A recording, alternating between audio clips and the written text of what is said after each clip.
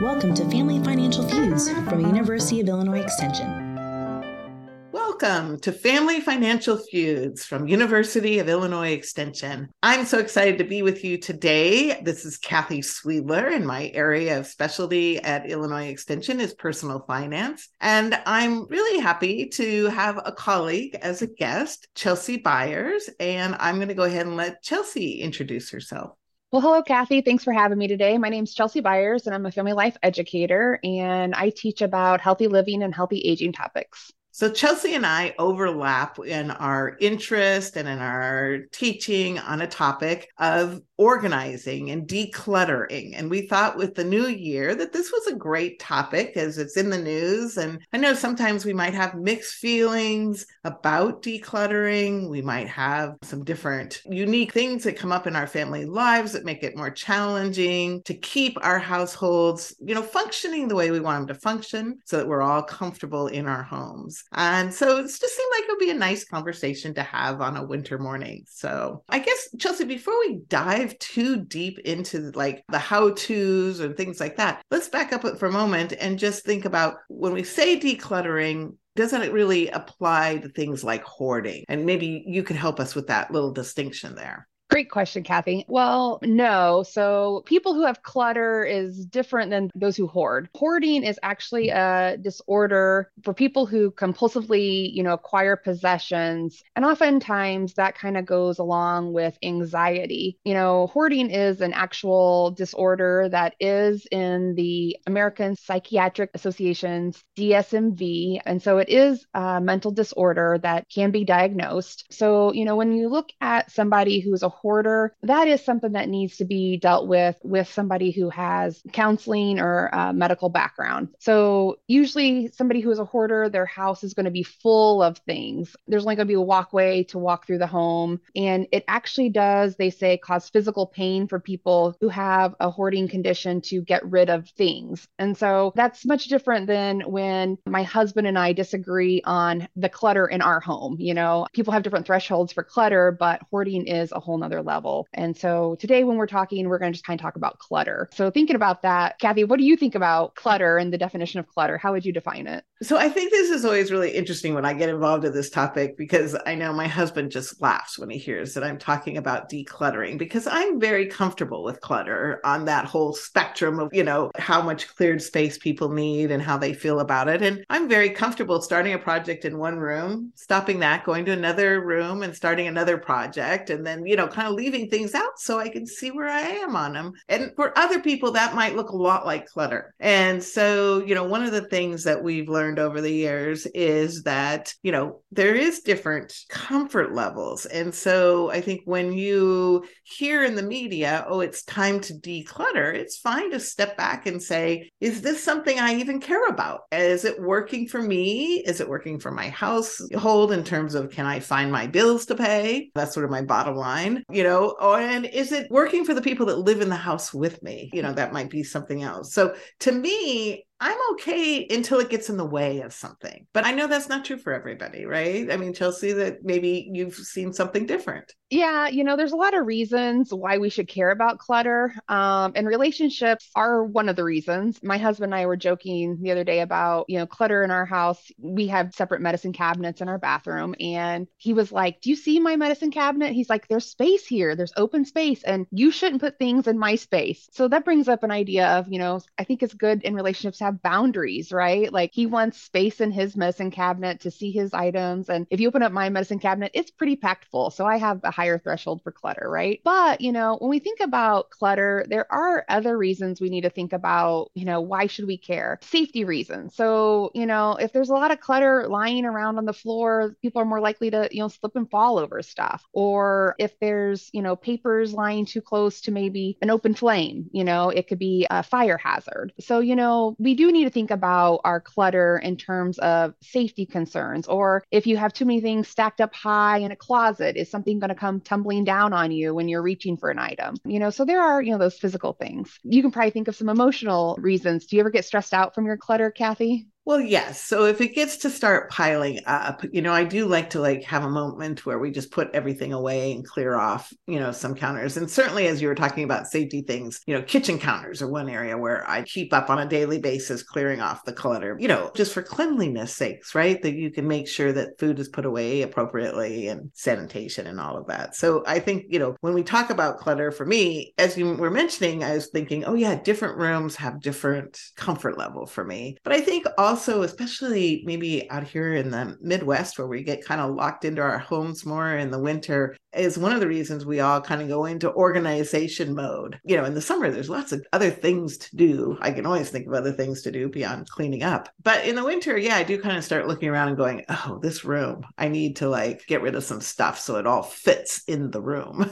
And so one of my areas of study and areas of focus is brain health, as you know. And did you know that there's a reason that a lot of times when your brain kind of gets overloaded, it causes you stress. And so it actually makes your inability to focus. And so a lot of times there is kind of a threshold for you to handle so much. And that's why I think a lot of people get to that tipping point where they're like, oh, there's just too much going on. I need to clean. And so, our brains do like order, and kind of having that constant visual reminder that there's stuff to be done around you kind of weighs on you, and it causes stress, and it can get in the way of your sleep or your concentration. And so it can cause cognitive overload though, which is kind of interesting. And it does impact your working memory. So if you feel like you're not concentrating really well, you might want to look at your surroundings and say, is there something going on in my environment that needs to be cleaned up to help my brain, focus on the task at hand? So kind of an interesting thing with your brain and your environment. That's super interesting. So, and that makes me also think of, if I find that I'm having to spend a lot of time looking for things, whether it's the keys to the car or papers to do some financial tasks that I need to do, documents and things, and you're just always having to,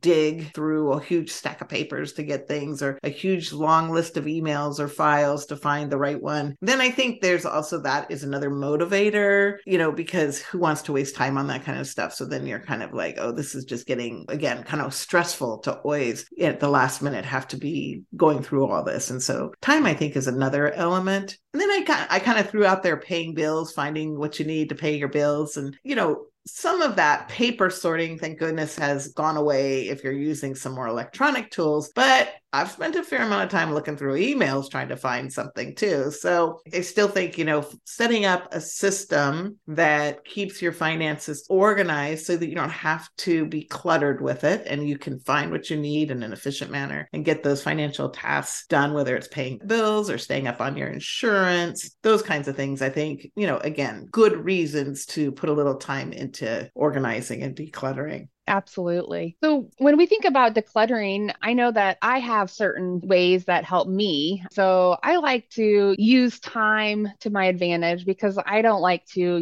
use a whole day to, declutter. But, if I have 20 minutes, before I need to go somewhere, then I might say, oh, I'm going to use this 20 minutes to work in a certain space. Or maybe I'll set a timer and just work for a certain amount of time, and then, carry on to do something else that might be more fun or rewarding. And so I like using time as a way to declutter. So, oh, I got an extra 20 minutes before I need to head out the door, I'll use that. What is something that you like to do, Kathy? Well, one thing before we move on to that, I was just thinking when you're saying that, there is this real thing called decision fatigue, where making decisions can just be tiring. And I think it's important when you're working on organizing and decluttering to kind of pay attention to the time and how it's feeling. And you may be, let's say, going through clothing that you're trying to thin out, what you're not wearing, what you're not using. At some point, you're going to find, I've just lost momentum. I was making those decisions, and now I don't know, should I get rid of this or not? Then that might be a good time to say, okay, I've done my bit today and I'm going to stop here. But one strategy I do like to use is then say, when will I come back? So I just sort of mentally promise myself, all right, I've stopped now. This is good. I've done my bit. That's great. But I'm coming back for 20 minutes this day, or at this time, after work, or Saturday morning when I'm feeling fresh. I'm going to get up and I'm just going to do 20 minutes real quick. I bet I can get another big step done. That's a great strategy. Setting a goal is always a great strategy, and having it on a calendar. So you're setting a date with yourself, so you follow through. Yes. So when you're not like, oh, was I going to do that again? But, ooh, it's Saturday morning and I said I would do it first thing. So I think that's one thing. And then the other thing that really helps me is to kind of goes along with this, but to like look at something like, say, my closet. Okay, let's look at my closet, or your dresser drawers. And rather than saying, I'm going to clear out my whole dresser today, say, you know what? I'm going to take a drawer today, or I'm going to take a half a drawer if your drawers are really big, and that's how much I'm going to work on. Or if you have a place, I think almost every house has this, where everybody walks in and they drop their stuff. And then it never really all goes away. Like it just keeps piling up there. So maybe you have a counter in your kitchen or something to say, okay, I'm just doing the first 12 inches of this counter. And that'll be what I do today. And then if at the end of finishing that 12 inches, I feel so good, I really want to do another 12 inches. Okay, fine. I'll let myself do that, but not require it, not have set myself up for that expectation that I could clear the whole thing in one setting. So setting those goals small, but continuing, I think, is my key to success. I think that's a great one. Also, I like to use the strategy of when I'm going through things to have kind of 4 containers. So if I'm tackling, a basement or my garage or maybe even my closet, to have some containers. And I think about it as, this is stuff I'm going to throw away, or this is stuff I'm going to recycle, or this is stuff I'm going to donate, or these are things I'm going to sell. But, whatever your containers need to be, maybe it's a put back container, like this needs to go find its home in the house, or this is a container that needs to be, I don't use this, it needs to go out of the house, whatever that is. Maybe it's a donation container, or this is, oh, this needs to go to somebody else in the family. I'm going to give it away. Whatever your containers are that you label, but having a container system. So when you're looking at items, you can make a quick decision, put them in the container, and then you know what action is going to happen with them. Sometimes you can have a container of to be determined. So then you're not stalling on an item, so then it doesn't hold you up. Because I think sometimes people get stuck on things and then they stop and then they can't have that forward movement. So then if you just can't make a decision, just put in that container and keep moving forward so you don't stop that forward momentum. So sometimes just having containers, however many work for you or whatever the game plan is and the space you're working in, will help you. And then once you're done going through the amount of stuff that you can work in, whether you're working on a time schedule or, in a set amount of space, whether it's the drawer or the 12 inches you're working on or whatever it is, then tackle that stuff right away. Don't let it sit there, because then you're tripping over those containers, or things get thrown in those containers and they get mixed up, or people are coming over and you shove those containers somewhere else, right? So it's really important for us to, once we're done with that time that we're working in that space, deal with them, like make a plan, like the donate container needs to go into the car. So the next time you go out of the house, you're going to drop off the donate stuff, or have a plan for those items. Take the container of stuff that needs to get put back in other rooms in the house, take that container through the house and put them in their rightful spaces. So you can kind of tackle that right away. So it doesn't just kind of sit and then it's still sitting there, not accomplished. So those are some, suggestions for trying to kind of begin decluttering, right? Tackle that. And I've used that containers. I love that. It really helps me when I'm working on things. And just to add in a couple of things to that, one, my container for trash is a trash bag so that there's no chance that it comes back into the household. So when I'm done, it's going straight out to the trash. And then the reason that I think a lot of us like the container that's like it goes somewhere else in the house is there is this problem, at least for me, if I pick up something, let's say it's an umbrella that's been left on the counter, and then I walk down the hall to put it away in the closet, I end up getting distracted by something else. And I forget my 12 inches of counter, right? You're like picking up something else, or you start doing something in another room. So if you have a container that's like, it just goes somewhere else in the house and I know where it goes, you don't start wandering around until it's time to put those things away. And it's much more efficient for me. So if you find yourself like, oh yeah, I started clearing off, but then here it's an hour later and I'm not there, then maybe that would be a good strategy. And one thing you mentioned earlier when you're talking kind of about paperwork, I think there's 2 other things that I think really work for paperwork to try to like manage paperwork in the beginning is, right when you bring in mail, if it's not anything you want or need, recycle it or pitch it right away or shred it immediately so it doesn't pile. I think piling overwhelms people when it gets piled. Also, when going through stacks of stuff, if you can go through stuff that's a no-brainer and kind of get through stuff quickly, sometimes that helps. And then again, you deal with that stuff that's hard, that to be determined stuff later. It takes more brain power, like you said. So if you only have 20 minutes, kind of sort the stuff that you can make quick decisions on fast, and then go back to the harder things later that need a little bit more thought to it. I think the other thing too with financial documents, we might talk about this a little bit more as we move forward, but educate yourself about what do you really need to keep in terms of financial documents. So a lot of people save receipts or billing statements, and those are useful, but only until you pay the bill. So once you, for example, gotten your utility bill, you're going to pay it, and then you may want to wait till the next month to make sure that it, all went through. But then you don't need to keep that unless some way it backs up something on your tax return. So let's say it was a rental property and you were paying the utility costs, then you might need to keep that piece. So getting rid of, kind of like what you were saying, getting rid of stuff that you don't need as fast as possible, then whether it's,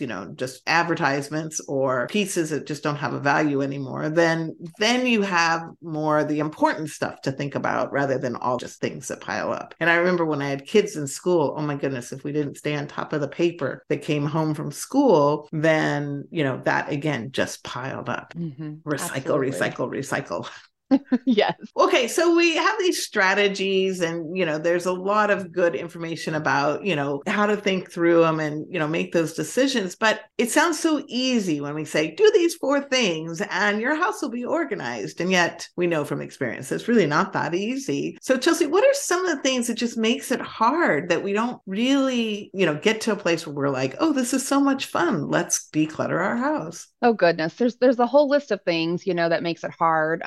One of the first ones is emotional reasons. A lot of times people hold on to things because they have an emotional attachment to things, whether it be children's clothes or their favorite toys. Sometimes it's items or possessions from people who have passed. Mm-hmm. So there's the emotional connection to things, right? Emotional attachment. There's physical reasons why people don't tackle items, right? Whether it be physical limitations or people don't feel well. Sometimes people don't have some of the knowledge to tackle a task, or they thought they were going to do a project and then they needed more information, or they realized they didn't have the skill. So they have, some of the project items to do something and then it just never got finished. I talked to a lot of people who have, flooring sitting around and then they realized that the flooring project was bigger than their abilities, or you name anything, right? It could be a craft. Things that break that you think, oh, I could rewire that. I could fix that. And you put it down in the basement thinking, someday I'll get that lamp working again and it'll be good, right? And then, you don't get to it. Absolutely. So then, it's like overwhelming to start, it's just too much. I think of photographs, a lot of times people are like, oh, I'm going to organize my photos. And then it just gets overwhelming and they pile up. Absolutely. Let's just be honest. It's not fun to organize. Well, I shouldn't say that. Some people think it's fun. Some people do think it's fun. But they're not the ones that are probably like, I can't get to decluttering. But maybe, but some people enjoy it more than others. This is for sure. And like you said earlier, some people don't have the knowledge of what to do. So whether it be a certain task or, maybe it is things like financial information. So, how long to keep paperwork or tax information. And then, sometimes it's other people's stuff. So you don't have control of the items. It's not your stuff to deal with. That's a good point. We kind of always tease, but it's real, with this ring, I thee wed. Sometimes you marry somebody who likes, collections or likes more stuff, or, you still have your children's items, in your home, adult children's stuff, and they never came back for it. So sometimes it's other people's stuff that you have. So, there's a lot of reasons why we have things in our homes, right? Or you retire and you have all your items from a job, that you've retired from, or a current job that, in our jobs, we schlep a lot of things around, right? So that's true. I always have stuff Very in my true. car. I always have stuff in my house that it's coming and going for programs. And so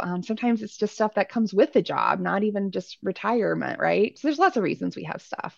I mean, that's definitely, as I've been transitioning into retirement for over a year now, I did move from an office to working at home. Okay, that all makes sense. But I had a big office. It was very full. And most of it stayed with the university, but I had a lot of books that I had purchased myself over the years related to my profession. Some of them I could get rid of easily, but then you pick up a book and you're like, oh, I remember when I learned about this and it was so interesting. Maybe I'll read it again. No, or, it's like, it's just hard. There's certain things for me to get rid of. And so was it sentimental, Kathy, or was it?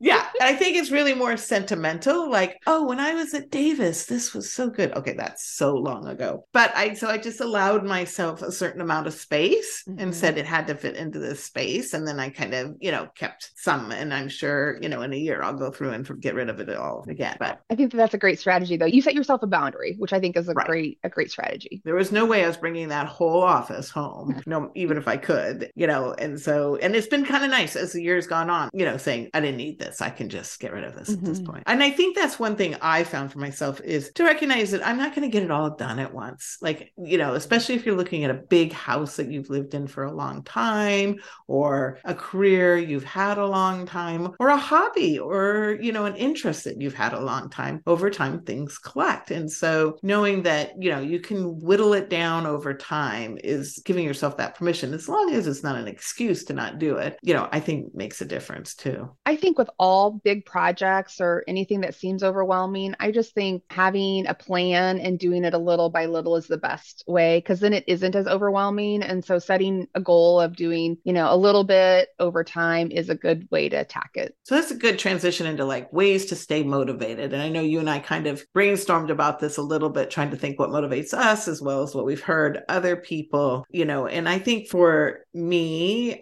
making lists, like kind of prioritizing the areas that I want to work on first, and then thinking of nudges, things that will remind me to keep going. So for me, a list, because then there's checkoffs, right? So then I keep going. But somebody else, you might clear off a little area, take a picture of it and put it on your fridge of like, this is what it looks like when it's cleared off. Then you can, have that nudge. Oh yeah, that one counter looks so good. I'm going to go do another counter. What other strategies do you like or have you heard about, Chelsea? You know what? I've had a lifetime one of the buddy system, as a child, when I had to clean my room and that was a task I hated, my best friend would come over and talk to me while I cleaned my room. And still to this day, I utilize the buddy system. I call my best friend and I'll be like, it's time to work. And we'll put on our headphones on our cell phones and she'll be working in her house and I'll be working in my house. And, it makes the time go by. So do something to make the task better. Put on your favorite music, call a friend, it makes it more enjoyable, right? And so I don't realize that I'm tackling something that I don't want to be doing. So, I think call a friend and chat while you're doing it, or listen to an audiobook on tape, or, throw on good music. So those are all good things that you can be doing while trying to declutter, right? Make the time go by. Yeah, I think another one is, think about the age and stage of life where you're at. If you're looking at downsizing, that's a great time to clear out stuff. Or if you're going to be moving, or where your families are in life. If there's a kid that's going to be setting up an apartment, that's a great time to give away your extra stuff. If you have an extra set of sheets and towels and, pots and pans or dishes that are just sitting around, taking up space in your cabinets, or, sitting around in a basement, like clear out some of that stuff and give it to somebody who can actually use it. That stuff gets expensive for college students or young adults when they're setting up their space. So, when our niece and our daughter were, getting in college, is a great time to go through your items and see what is usable and people can use. And you can enjoy seeing them use those items. Or if somebody's downsizing into a smaller home, that's a great time to go through items. And then always try to create like a routine after you kind of clear it out. At the end of the day, go through the house and just pick up the things that just need to be straightened up. I always say if it takes less than 2 minutes, do it right away. Hang up that coat, put away your shoes, wipe down your countertop, and after your meals, the little things that take no time, put away the little things so it doesn't pile up. I think it's when it starts piling up, those little things that could do in 2 minutes add up over time. And that's how clutter happens, right? But if we just took care of it in the moment, then it wouldn't pile up. Which also makes me think about the fact that if you look around and you see like, oh, the coats are always laying on the couch, or or I can't find my keys. Maybe one thing you need to do is think about where's their home and is it someplace that works. So, if you don't have a place for your keys, then it's easy for them just to travel throughout the house. And I remember asking lots of different audiences, and by the time people get to their 50s, everybody has a place for their keys. Pretty much everybody, and there's often a hook that they go on or a little basket somewhere or something in one spot. Younger, you're still kind of establishing where that home is. So if hanging the coats a long ways away in a closet isn't working for your family, are you comfortable with hooks somewhere else or a door, a coat tree somewhere else? And then once you have that home, reinforcing with your family your expectation, that this is the home and we're going to practice this. We're going to get these coats hung up so that, we have a place to sit in our living room rather than coats everywhere. You'll have to figure it out as you go. I know when our kids were young, I had decided that they were each going to have a place to hang their coat with their mittens all nice and their boots all tidy in one little spot. And it was not working. 3 boys, it was not working. Finally, I put a basket in the mudroom and I said, all your stuff goes in this basket. If it's somewhere else, that's an issue, but get it in this basket. And we were all happy with that. That was our compromise.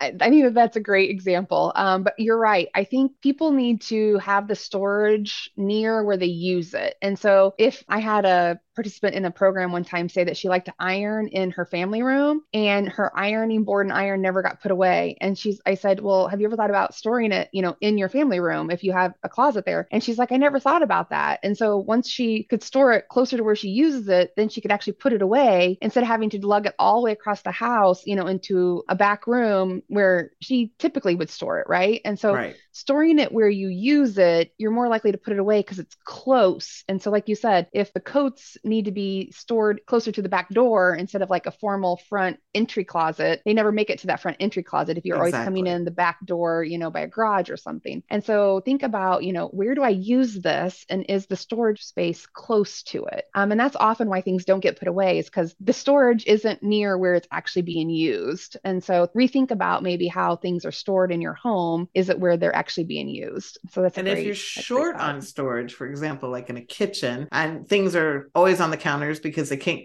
go away when you want them to go away, then take a look. If there are things in your kitchen that you want to keep, but maybe you don't use them but once or twice a year, and maybe those could move a little further away to a shelf in a back bedroom that nobody's really using or something like that, where then you open up that space in your kitchen for the things that you're using more regularly.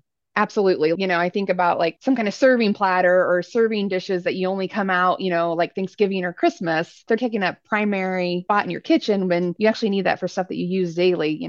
That would make more sense. So that's a great tip. So we've talked about some of the kind of how-tos and keeping yourself motivated, but this is the Family Feuds podcast. And I do think that arguing about how organized or where things should be organized is a common theme in families and households often. So let's look at a couple of scenarios where we might have some conflict and how can we approach that, Chelsea? So for example, what if you're a person that feels like you need clean surfaces, things to be organized is a high value for you, but the person you're partnering with and living with is really not a value of theirs. It's not something they implement or practice. How can you approach that? Well, first of all, when you think about relationships, we always talk about keeping good communication skills and always think about the idea of compromise in relationships, right? But the first thing I would think about is share how you feel about it and then let them share their why about their actions or the reason they have the items or why they want to save the items. So whatever it might be. If they're a collector,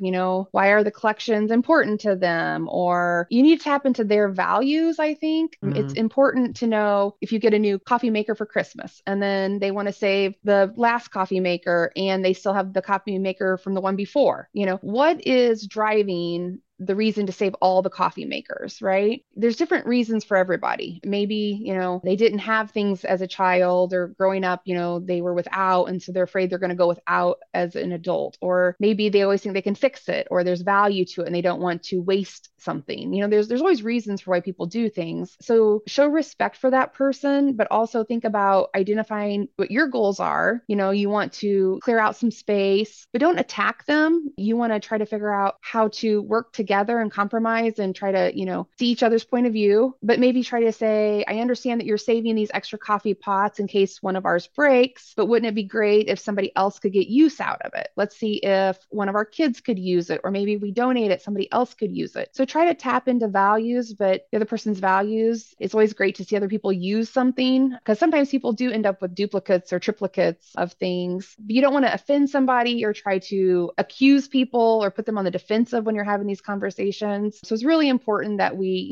try to communicate with respect, but also try to find compromise. In my head, I'm thinking of my parents. My mom's like, oh, your dad's saving all these things. And I don't understand why, and I just think, oh, her tone. In my head, I'm thinking of her tone, right? That's not a good way to have that conversation, so we have to think about our tones in these conversations and are we coming from a good place and are they going to receive the message in a good way? So those are some things to think about when you're having these conversations and how can we have it in a healthy manner? And I think having that opportunity to share, like why clutter makes you uncomfortable. For example, since I'm not bothered by clutter, I need to hear how somebody else is feeling about it. I might not think about it, right? It might just seem very normal to me that we keep piling things in the basement. And until somebody points out that there is another option, I might not really think about it. So it was revealing when my husband said that he liked to have space on his medicine cabinet. And I was like, oh, that's not empty space just to use. Like that's to me, I view as a usable space, right? And I don't see my medicine cabinet as cluttered. I see it as used. I mean, nothing falls out when you open my cabinet. So I don't see it as cluttered. I see it as a used space, right? Right. And so when you open his, it's very sparse. And so I was like, well, that's just open space to be used. And so even just looking at it from our point of views, it's not like things are falling out at me when I open it, but it was just even his point of view from my point of view was very different. And to understand that that's how he likes it and it makes him feel more anxious when it's full, And so understanding his point of view to get that point of view and understand that helped me understand like, that's why he doesn't like it when I throw, I bought a new box of Band-Aids and I threw it on a shelf because there's space on his shelf. And he's like, what did you do? And I'm like, well, you have open space there, right? I'm helping you. I'm filling it for you. I'm filling it for you. We had space there for new Band-Aids. I think excellent example, right? Yeah. There's always a person, the main person in our household that we're partner with, but then there's those children, whether they're, 5 and 6, where you have a little more control and say in it. But then what about those adult children who just seem to move off in their lives, which is great, but leave things behind? How do you get that stuff moved out? I will admit, I just repainted their room and pulled everything out and made it go through it to put it back. But that was probably pretty passive aggressive. But anyway. Well, I don't know if there's any one right way, but again, with relationships, it's good to have healthy boundaries and we should, set and respect boundaries between parents and children, right? But sometimes parents do want to reclaim space after their children have kind of left the home. But, maybe the first question is to say, what's motivating you to move the stuff? Yes. Are you going to make it a reading nook? Is that room going to become a usable space for you now? Is it just that you're like, I want it moved, and there's no reason behind it? Sometimes other siblings want more space. Like maybe people have been doubled up in a room and they would like to, each have a room. And absolutely. So those things come into play too. Absolutely. I always tease my mom. My mom always wants us to come get our stuff. And I'm like, it's upstairs. You don't even go upstairs. It's not bothering you. I just tease her, right? But, it is important for us to talk and listen and understand the feelings. You can also use it as a time to share memories. When people go through their things from childhood, it's going to bring up lots of memories. But, it also, you can set parameters. It is your home if you want them to come and get their items, or if you want them to say, by this date, I want you to pick up your things, or I'm going to be delivering them to your house, or, they're going to get donated. That is okay. It's just, it's just something to think about. Think about where they are in life. If they're in a, small space or an apartment, they might not have space to take on those items right now. True. If they have their own home and they have space to take it and deal with it, if they're in college, they probably don't. So again, it's about communication and compromise, but it is about life and relationships. So you have to have those conversations, and nobody says it's going to be easy on either side. So what I'm hearing though is, sharing why you're thinking about this, listening to them about how they feel about what they consider probably their home, as well as you think of it as your home, and then seeing where can you meet so that different people's needs can be met until that point at which you're like, clearly it'll be easier process maybe further down the road or something. And sometimes I think parents hold on to things that kids don't even have any attachment to, which is interesting. So it'll be interesting when you have the conversation to see what is important to them or not important to them. And they can be like, oh, I didn't even know we still had that in the house, right? Exactly. You could go through it together and probably get rid of a lot of things and clear a lot of things out. So And that understanding what's important to one person may not be important to somebody else, I think really does come into play when it comes to family heirlooms and inheriting things from, generations that are older than us. And I think it's a hard thing when something has a lot of meaning to one person, but the meaning doesn't necessarily transfer. The memories certainly don't transfer with that item to somebody that didn't have that same attachment. How do you know what I'm saying, Chelsea? Like, Oh, Kathy, this could be a whole session on its own. And it is. We know that it is. But just real quickly, if we can touch on it, because, how many things travel into your home when somebody passes away or downsizes, and then what do you do with them all? Yeah, there's a lot to unpack in this one. With inheritances, or, when you gather families' items, there's things of value financially and there's things of sentimental value, right? That's a good way to put it. Yes. And sometimes people's emotions are so raw that they can't even go through the items near the person's death. And so I had a colleague who stored all of her parents' belongings because they died pretty close together. Sure. They put all the things in their garage, and she just couldn't go through the things because it was too hard for her. And it just became a place where all the things were stored that she called it where the other people live. Literally, that's how she referred to her garage. And it got to be so much time had passed that she didn't even know what was in there or if it was any good anymore because they just moved it in there to clear out the home. And that's a reality of life sometimes. But sometimes people get things that they want, and sometimes people get things that they don't want when it's family heirlooms. There's a lot of news articles about China these days. And, do kids even want China anymore? Are the items that people get of sentimental things, and are you keeping them because they have sentimental value? Are you keeping them because you feel like you have to? I think it's a conversation to have with other family members. If you have things that that you don't want, try to find somebody else in the family that might appreciate them and pass them on. Maybe it's a cousin or a niece or nephew, a sibling.